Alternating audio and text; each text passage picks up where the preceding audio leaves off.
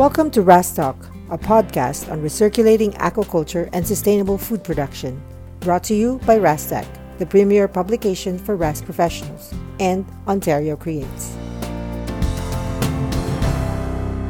Hello, everyone, and welcome to another episode of RAS Talk. I'm your host, Marilyn de Guzman, and joining me on the host's chair is Brian Vinci, the director of the Freshwater Institute at the Conservation Fund. Welcome again, Brian. Good afternoon, Marilyn.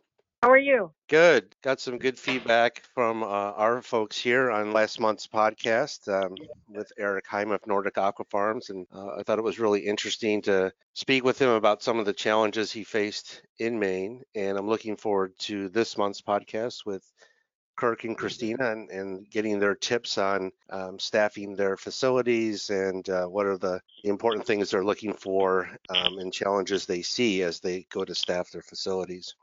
Today we are discussing, as you mentioned, the challenges that's involved in hiring for RAS operations. The two guests that we have today have experience in this area and will share their expertise and insights around that. So without further ado, let's introduce our guests today. The first one is Christina Espejo, Global Leader of Human Resources and Environmental Social Action Plan for Atlantic Sapphire, and Kirk Havercroft, CEO of Sustainable Blue in Nova Scotia, Canada. Welcome, Christina and Kirk. Thank you. Thank you.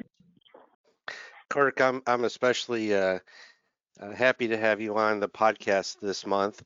Having known you for quite a few years now, I guess we probably met at an aquaculture innovation workshop, maybe 10 years ago. Does that sound about right?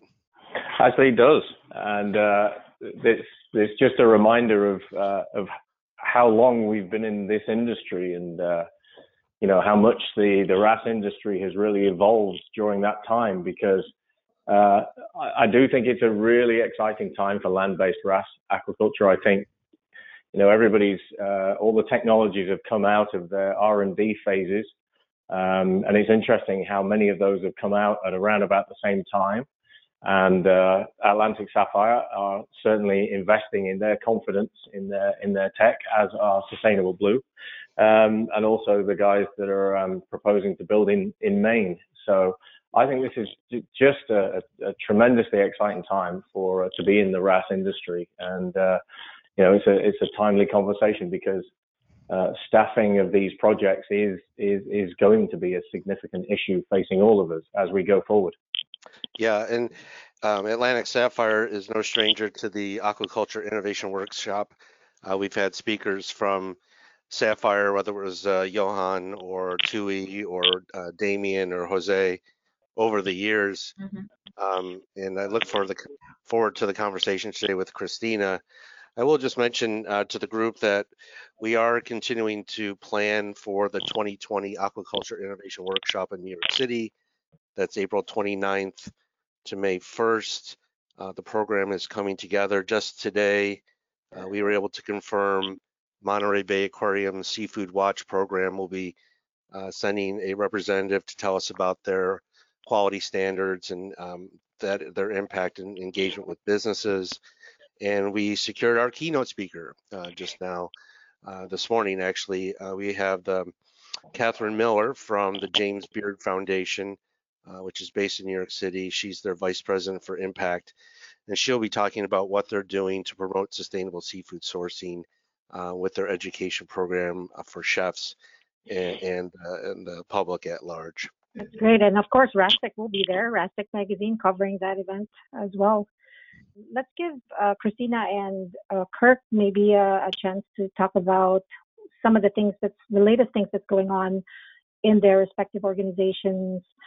Maybe Christina, we can start with you. I attended the AIW last year, and I was one of the lucky ones to done the tour at the Atlantic Sapphire, which was in the build phase at that time.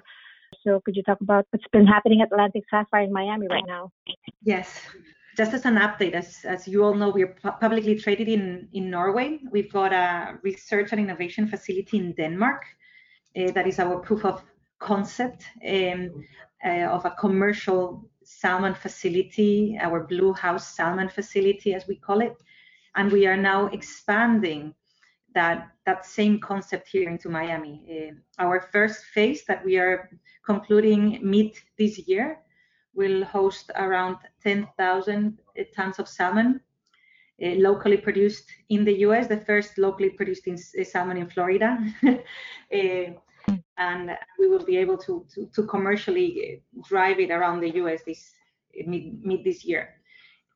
Some core first we've been celebrating lately is the move of salmon to our grow out tanks, and they are doing very well, as Johan has explained and shared in LinkedIn in the videos there. So we are very excited. But as mentioned already in this podcast, it is a matter of people, right? And making sure that we've got the right competence, the right education programs to make something like this that is completely innovative happen, right? This is what we're building now, these 10,000 tons of salmon production here in Florida. Our ambition, according to our plan, is to go till 2031 to 220,000 tons of salmon, which, as you imagine, is considerably higher, right? And it also implies a very fast scaling process with regards both to our facilities, but also the teams we're building. I think Sapphire's R&D facility located in Denmark is often called Langston Locks, and Langston was one of the first land-based salmon facilities in the world, but I actually think Kirk Sustainable Blue may have predated that. Is that right, Kirk? The Sustainable Blue facility does go back to, I think, first operations were actually 2009, I believe. Yeah, 2009. But we didn't actually begin with growing Atlantic salmon. We were growing some other European species, in fact, including Branzino and Gilthead sea bream. So we didn't actually start growing Atlantic salmon until 2013, 2014. What's the latest at Sustainable Blue? There's a structural difference maybe between Sustainable Blue and the other facilities, including Sapphire and including the guys in Maine, just in the sense that Sustainable Blue has committed itself to zero discharge saltwater aquaculture. So it has been the company's mission to achieve a 100% recirculation rate without any ocean discharge at all. And so for that purpose, we have had to develop our technology internally. So within the group of Sustainable Blue is the company that operates the fish farm and grows the fish. But then there's also the technology, the engineering, and the the project management company that's capable of developing the technology and then delivering construction solutions for Sustainable Blue. So really during this period of time, we have been proving and building, refining, taking best practice out of our early R&D efforts and I'd say in 2017, we built what we felt to be our first sort of repeatable technology platform. This was a sort of a modular system on a zero discharge footing that meant, if we could just get this one module to perform as we wanted it to, then we could scale up quickly simply by repeating the number of modules that we had. So we were able to prove that to our satisfaction in 2018, and then we raised money again to build more of those modules and bring us really from an R&D footing to a very entry level commercial footing. So in February of last year, we actually commissioned our largest production building on this site, which was a multi-module system. And basically, it's brought our total production capacity here to 500 metric tons. Again, in a zero discharge configuration. And last month, Sustainable Blue just in fact closed a significant investment deal, which we're now in the process of planning for construction again in 2020, which would give us production capacity of, in fact, 2,000 metric tons in the year 2022 and ongoing. And so, having proven the technology and achieved the zero discharge footprint that we were really aspiring to, now the company is really just in a position of growth and expansion, starting with the investment that we secured last month, and hopefully we'll just continue along that path over the next 3 to 5 years. And we would like to be very ambitious about that growth. Kirk, that's really exciting. I didn't know that you guys had just cut a deal for expansion up to 2,000 tons. That's wonderful. Congratulations on that. And it does beg the question that we're trying to get after today, which is how are you going to grow? How are you going to staff those folks? Here at the Institute, we've been working in land-based recirculation systems for the better part of 30 years. And of course, we've had lots of staff over that time. And in preparation for the podcast, I was thinking, what are those traits, those attributes that we seek the most for hiring into the program? And for us, we might be unique, but for us, it's finding people who are teachable and have that attitude that allows them to absorb information and then execute, because we feel like it's such a niche, it's so unique, this land-based RAS, that we would rather train that person. And so the most important thing is, are they trainable? Have you had similar experience, either Kirk or Christina? I come from different industries in large scaling up organizations. So what we're seeing in the RAS organization is not something that I've seen in other industries in the past, where we were expanding massively. So, for example, greenhouse gases and greenhouse gas certification programs. We had to increase our teams globally by 2 times every year, right? It was massive growth. So it's not something unusual. And what you're describing is definitely things that we've got to look into to expand the pool of competence, because we know that the pool of competence available in the world for a growing industry like ours needs to expand, and otherwise it becomes musical chairs, right? Where people are moving from one company to the other, but we're not expanding the competence. So it has to be a mixture between making sure that we're bringing talent that has the competence to do it, and that has the ambition to train others, and bringing right talent on board, which, as you mentioned, I agree 100% that it has to be people with a very strong learning agility. But also for us, it's very important that they are matched to our values, that they live our values, which in the end are the right attitude for us to be able to expand and grow in the future. That's really interesting. You mentioned musical chairs, and I had to laugh to myself because we've been party to that. We had an intern. We do have an intern program here where we bring folks on and we train them for a year or so, and we hope that they get jobs out in industry. And we've had folks go out and do that, but we've also poached them back. And in fact, our production manager right now is someone who was an intern who we trained, who went to work in the industry for about 5 years running a large land-based trout farm. And we had the opportunity to get him back. We took it. We knew his talent. Yeah, all of the things that have been said here really kind of resonate with our experiences too. And particularly, I think the most important thing I heard was when Christina said that they have to aspire to our values. I couldn't agree more with that statement, that first and foremost for us, we want our staff to feel like they are representing a mission when they come and work at Sustainable Blue, and they represent values of the company. And so that statement really resonated with me.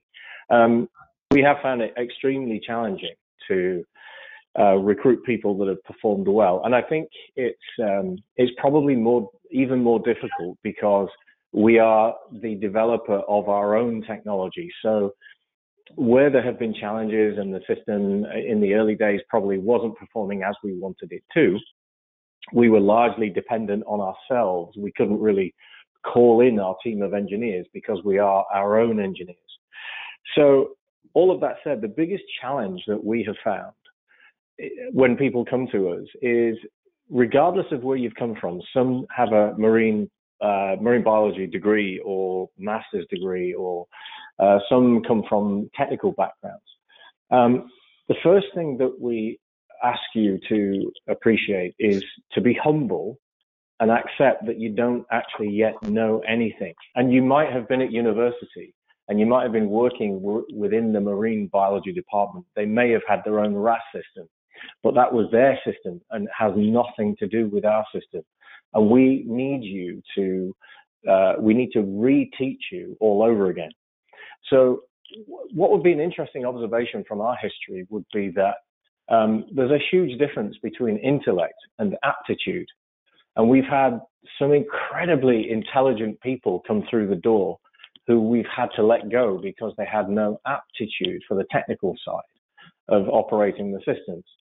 And so, having understood that we really needed to get proactive in this field, we have in the last 12 months written our own internal training syllabus, which means regardless of where you came from, whether you're a mechanical engineer or whether you're a biology graduate or even an English graduate, everybody sits down and goes through our internal training syllabus, and there's an exam at the end and you have to pass the exam.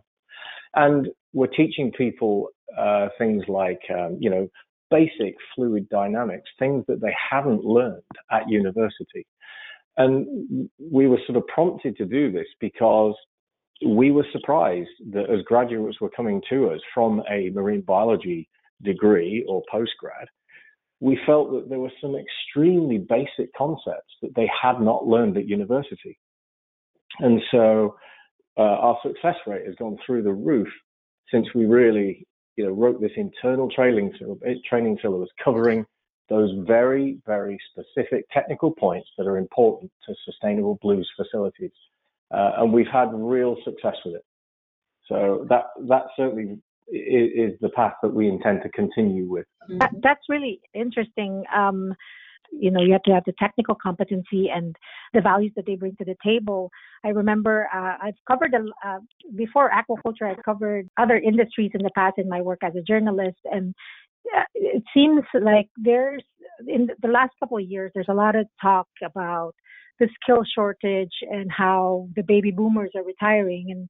And one of the issues that are coming up is succession planning. More experienced people retire. Is there a program in place to train these young individuals? And I wonder what your thoughts on that and how is that translating into your organization? Succession planning, for me, it's part of the HR cycle that we always have to have in mind, especially in growing organizations like ours, right? Or growing industries like ours. So it has to be done almost as an industry perspective. And it's part of workforce planning. So it's something that probably we've heard about it more, but it's something very common and very normally implemented in organizations. And I would develop the succession planning into a little bit more complex. So it's not just about succession planning, it's about competence and development planning attached to succession planning. Because succession planning lots of times is identifying talent that can take the next role. But what we've got to make sure is that we develop plans for them to grow and be able to take on new challenges in the future.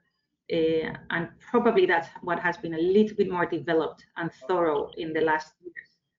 But the lack of talent, not just in this industry, but the lack of talent and competence is a global issue in quite a number of industries, from the financial sector to the engineering sector, to of course the aquaculture industry, because we're growing so fast, right? So we will need to move faster than others in developing talent. I have no doubt, and using more and broader techniques to develop talent. What I also see our industry slightly different to others is that it's not very people intensive. So we can be a little bit more thorough on the training and development of the people selected to join us. And they have to have this variety of competencies, right, that Kirk was talking about. Of course, biological competence, of course, technical competence and engineering competence, of course, soft skills that are essential in any kind of job for now and the future, teamwork, communication skills, ability to work under stress. All these elements are important, right? And how do we help our teams develop it and become stronger at them? Really interesting comments there. Our listeners will definitely be interested in that. When you talk about competencies, you mentioned a range of educational backgrounds. I'm curious if in your program there at Sapphire in developing the competencies you need for your staff, are you doing internal training, or are you looking to specific programs or certificate programs that are putting people out with certain skill sets? So the answer is yes to all the above. Just have in mind that we are starting, so we've got the Danish facility that is up and growing and doing well, and then we've got the US facility, and Florida is not a place where you find a lot of people with experience in aquaculture, especially in salmon, right? It's not. So our ambition is to bring people with experience in several areas and develop local people, local talent, because we know that's the sustainable approach long term, right? So everybody will need to come in here and learn new things and new processes and be adaptable to change and improvement. But we use both internal certification programs, internal onboarding programs, attached as well with external certification programs that match with what our needs are. And we also we attract a mix of competencies and educational backgrounds. So we are hiring people with high school degrees for some positions, and also people with master's degrees for others, and PhDs for others. So we've got a very varied background and competencies depending on the needs of.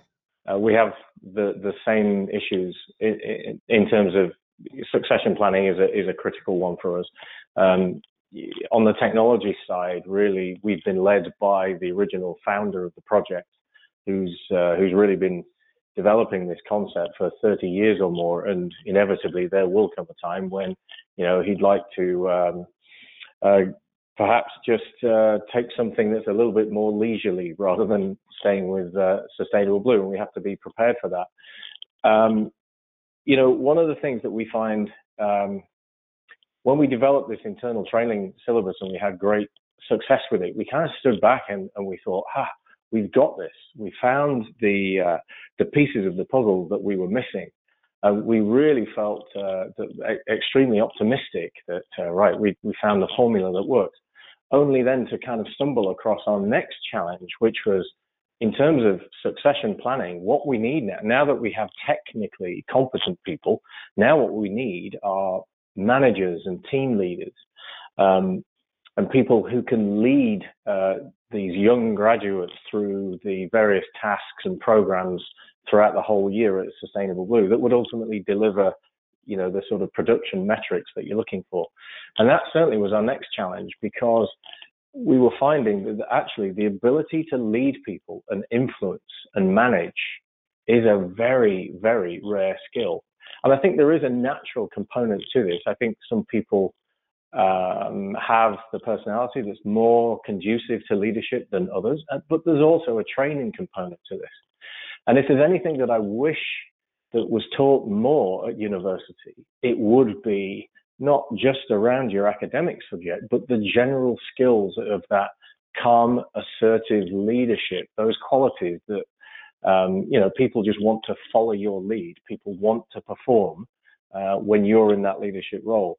So this has really become our secondary challenge. And again, we've really had to dig deep. The sort of the senior managers have really had to dig in and get involved personally in developing the staff through these various skill sets that we think are important to being in the position of leadership. And it's difficult looking for those specific aptitudes, because you do need You need people. This is a technical project, so you do need people with a technical aptitude, but you also need people who understand, motivation and how to lead. And so, again, it's taken a while. I think we now have a good handle on, and we are doing this internally still, but I think that universities could prepare their students better than they are doing currently. That would be my view.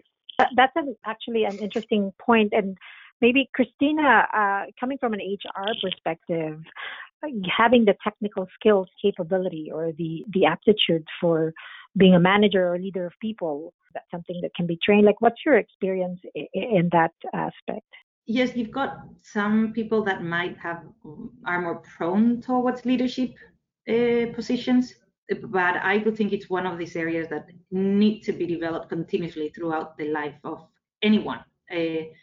Is a very complex skill to handle both engagement, motivation of your employees, but also performance, right? And when to use one versus the other, and communication skills. Very few people, if you think about it, are experts in communication, right? It's a skill that we continuously learn and develop. So I'm always very fond of developing leadership skills.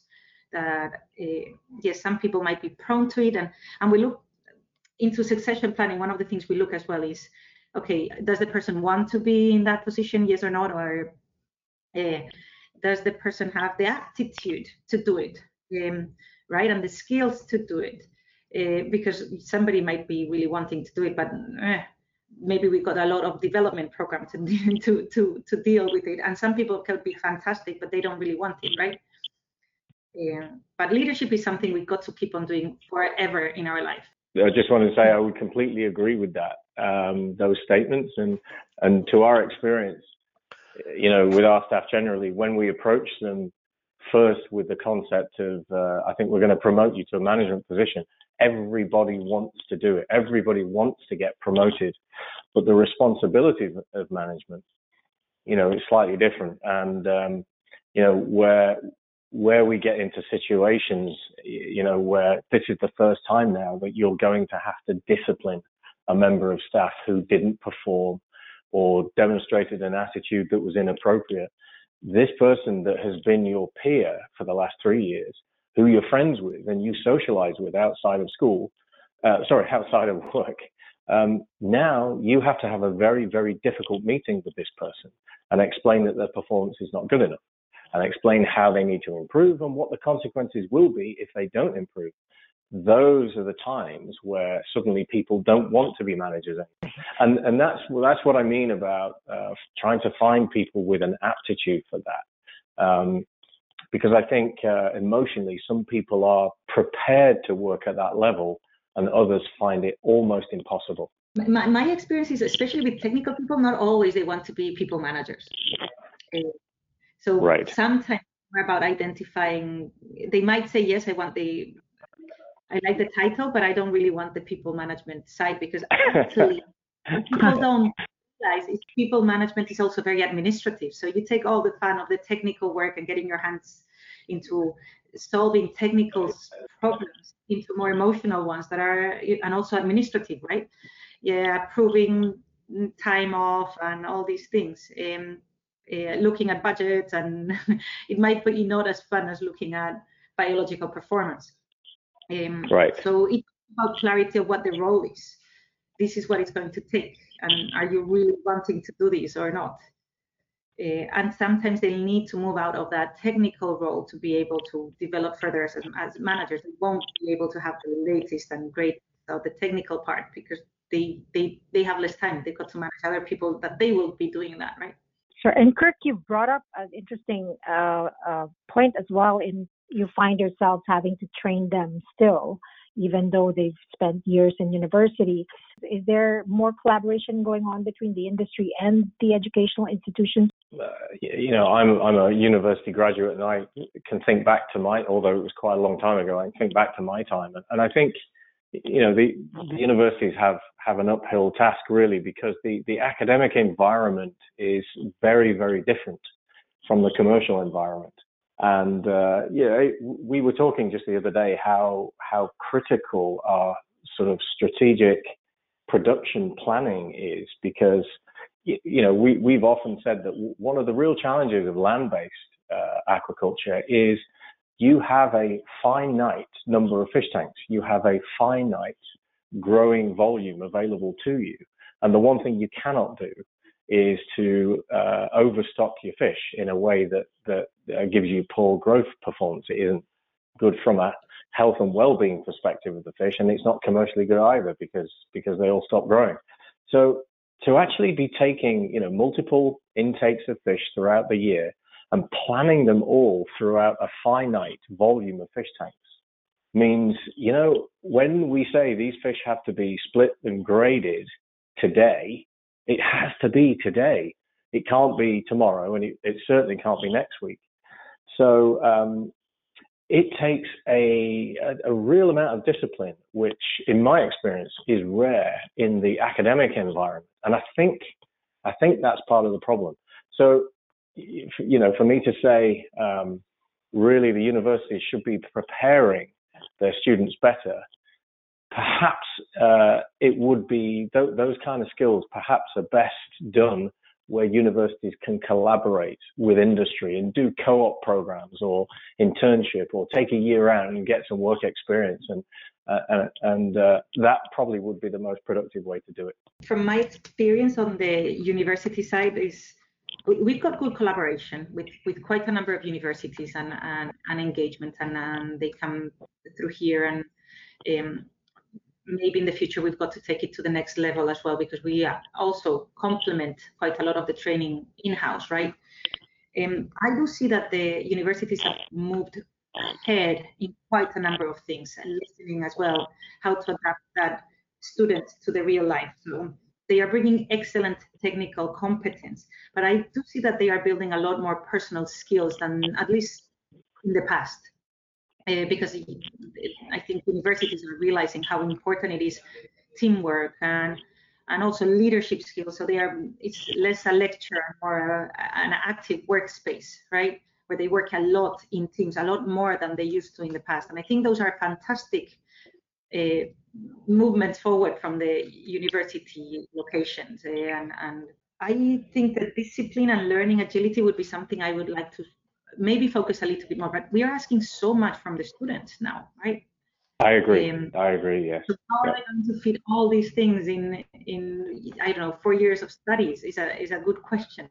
And also, at least in the US, they come out with very large loans and expectations to pay those loans, and so they also want to grow very, very fast. And how do we keep that competence development programs to fit the needs and the aim of those employees wanting to grow really fast? Yeah, so I think it's also bringing challenges to us to say, okay, we've got to do it faster and better in the future. Well, let me take it away from the universities a little bit and into more of the continuing education or certificate programs.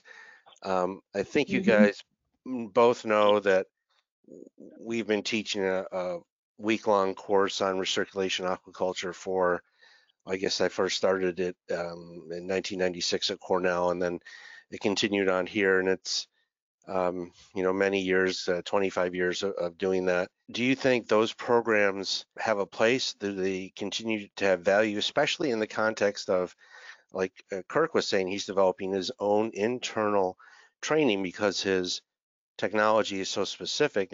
Kirk, we've had folks in your class, and now I'm thinking that they didn't get anything out of it. So I hope it's not the case. I think we've only ever had one person in your class, I believe, and unfortunately for us, he resigned shortly after. That was nothing to do with you, I must add. It was simply to do with the fact that his girlfriend got a job in Toronto, and they didn't want to separate, so he followed her to Toronto. So that was our only exposure really to the class. And actually, what was most significant about his attendance on your class is how overwhelmingly enthusiastic he was about having been on that course. He came away, it was like an adrenaline shot for him, and some of the things he was saying was, I had no idea what I didn't know, right? And really, it was as a result of his reaction of being on your course that led us to write our own training syllabus. That, and coupled with a few other things where, we would get, marine biology graduates who were working on their university's RAS systems, and we'd say to them, okay, so here's a tank of water. It's 5 meters deep, and it's 10 meters in diameter, and there's a pressure gauge at the bottom of the tank. What does that pressure gauge read? And nobody had a clue, right? And so there were some extremely fundamentals and basics that were missing. And so, our experience of having an employee on the course with you was absolutely instrumental in leading us to write our own syllabus. Do you think there should be more courses like that, more maybe local to Nova Scotia, that kind of thing? Well, I think where it's difficult is that for somebody to work at Sustainable Blue, the training syllabus that's been written for us, as you can imagine, is so specific to the buildings, the equipment, the processes that we have, and I think that I think there's a general need for some skills and some knowledge which appears not to be given, certainly not at the universities in Canada anyway, on the basics of fluid dynamics, the basics of pressure, and dissolving gas in liquids, those kind of things. Those fundamentally don't seem to be taught at university. So I think there'd be just a great need for sort of fairly generic courses like that to plug these gaps in the knowledge, but we would still need to put people through the specific training course at Sustainable Blue to get them from something more general to something extremely specific. Sure. And Christina, how about you? Do you think there's a need for these kind of week-long training programs that are more general in nature? So I'm going to go more into a generic discussion around universities and continuous education. So if you look as well at some reports, for example, from Deloitte, they've been saying that in the future, people will need to reassess their knowledge or readapt to the changes in society. So every 2 years, you basically have not a new job, but a new competence you need to gain to be able to perform your job. That can only happen with continuous education. There's no other way for people to adapt that fast to the changing of society and needs. Yes, you will have the basis from university, and I think there will be changes in university, and we can talk about this in another podcast if you want, or in another session. But I think that the future is around continuous education. How the continuous education is going to be delivered, that's probably the big question mark. Is it going to be blended learning? Is it going to be through training courses? Is it going to be a blend between experience, training, and learning from others? I probably believe that will be the trend, as we're seeing with some of the formalized and more successful certification programs, right?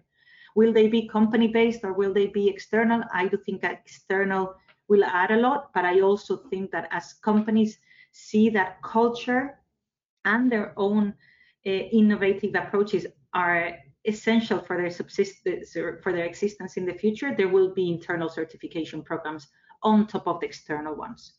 Because it's in the end, talent and people and knowledge is what differentiates us one from the other. Yes, you've got the technology, but technology was developed by someone, right?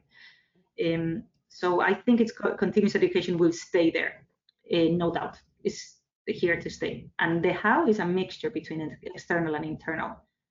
People need to continue learning all the time, and it's going to go a lot faster, the ability to learn and develop in the future. Maybe one of the things I would include in any continuous education program is how do you keep that learning agility and passion to continue learning all the time.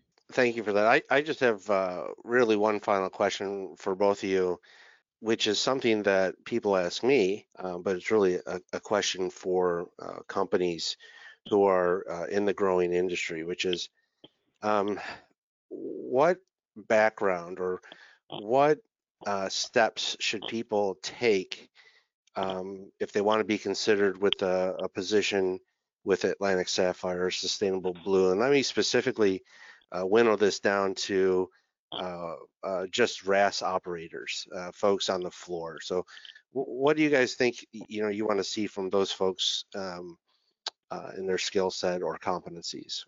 So the first one is they need to fit into our culture. We are very strong in believing that both the massive transformation purpose, that is to ensure that we are sustainably feeding the world through blue house farming, through transforming blue house farming locally and transforming protein production globally, that is essential for us. And on top of that, we've got the values, and the values are so to make sure that we got passion towards what we're doing. We're showing performance, and performance is team-oriented performance. We achieve results through collaboration. Innovation is continuous learning, and having that ambition to continue learn and always improve. Integrity is open communication, and that we communicate with respect, and balance is that passion towards healthy and happy fish. Balance and wellness with society and our partners, and finally sustainable planet. These things are essential. If you don't have these, if you don't feel that, and I'm talking now to the people listening, if you resonate with these ones, please apply. This is number one, because we are hiring a number of very diversified skills. Then once people, we see that they are fitting into our culture, we go into the second round, which is linked to the skills and competence, and also ability to develop, right? And we've got very varied positions. We've got from technical to support functions to specialist functions in the RAS industry. But the first thing is fit, and also ability and willingness to adapt to this lifestyle, right? You know much more than me about it, but we've got to make sure that our fish are happy, and they need to be taken care of 24/7. Right?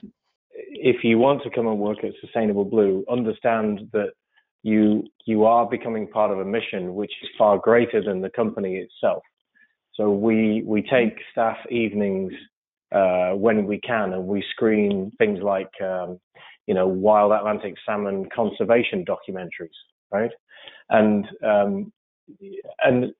the reason that's important is because this is not a 9 to 5. There are times when we might be grading fish, and you're going to have to stay till 10 or 11 o'clock at night.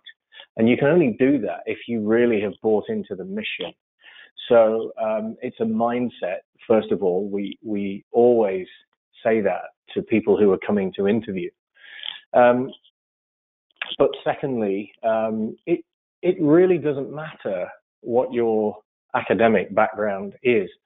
We've had some incredibly capable people that didn't come through university at all.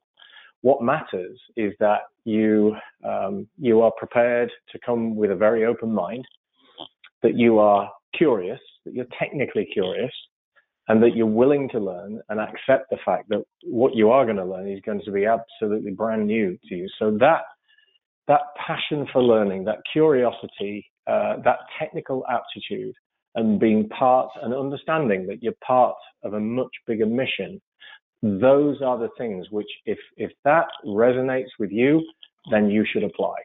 Those are great comments from both you guys, speaking directly to our listeners. So are you both actively looking to hire people right now? So yes, definitely, and we'll be growing the next at least 10 years. So we currently are about to open 10 positions as farm operators, which are working directly with the fish farm, and then around another 8 positions on maintenance, aside from other technical positions and support functions that we're hiring. So please look at Atlantic Sapphire webpage and careers, and keep an eye on the positions that you might find interesting. And from the perspective of Sustainable Blue, I would say, in fact, we, having just recently commissioned our new production building, we are now almost fully staffed for this current phase of production. So we will be likely adding 2 more aquaculture technician roles, probably around March, April time. but then we are in construction at the moment, and next year, in 2021, and probably by July or August of next year, we will be adding, I would suggest, another 10 technical people to the organization to begin staffing that new facility. So that will be aquaculture supervisors and aquaculture technicians, and these will be, technical operators roles. Wow, great. So lots of growth in the industry, as we discussed. Just want to say a final thank you both to Kirk from Sustainable Blue and Christina from Atlantic Sapphire. Thank you so much for sharing your knowledge today during the podcast. Marilyn, it was a great conversation. Yeah, it really was. I'm glad to hear that Atlantic Sapphire and Sustainable Blue are among those companies that get it and invest in their people. For our listeners, if you like the warm climate of Miami, then Atlantic Sapphire is your thing, and then Nova Scotia, the coastal. Wow, some people like that. Thank you again, Christina and Kirk and Brian, everybody's input on this discussion. No, thank you. It's been a pleasure. Thank you. Yeah, enjoyed it. Thank you. That concludes our episode. Before I go, I want to remind everyone about our upcoming RASTEC 2020 conference on November 16 and 17 at Hilton Head Resort in South Carolina. Register for the conference at www.ras-tech.com. That's RAS-TEC.com. And for the latest RAS-related news, visit rastechmagazine.com. Join us again next time for another engaging conversation here at RAS Talk.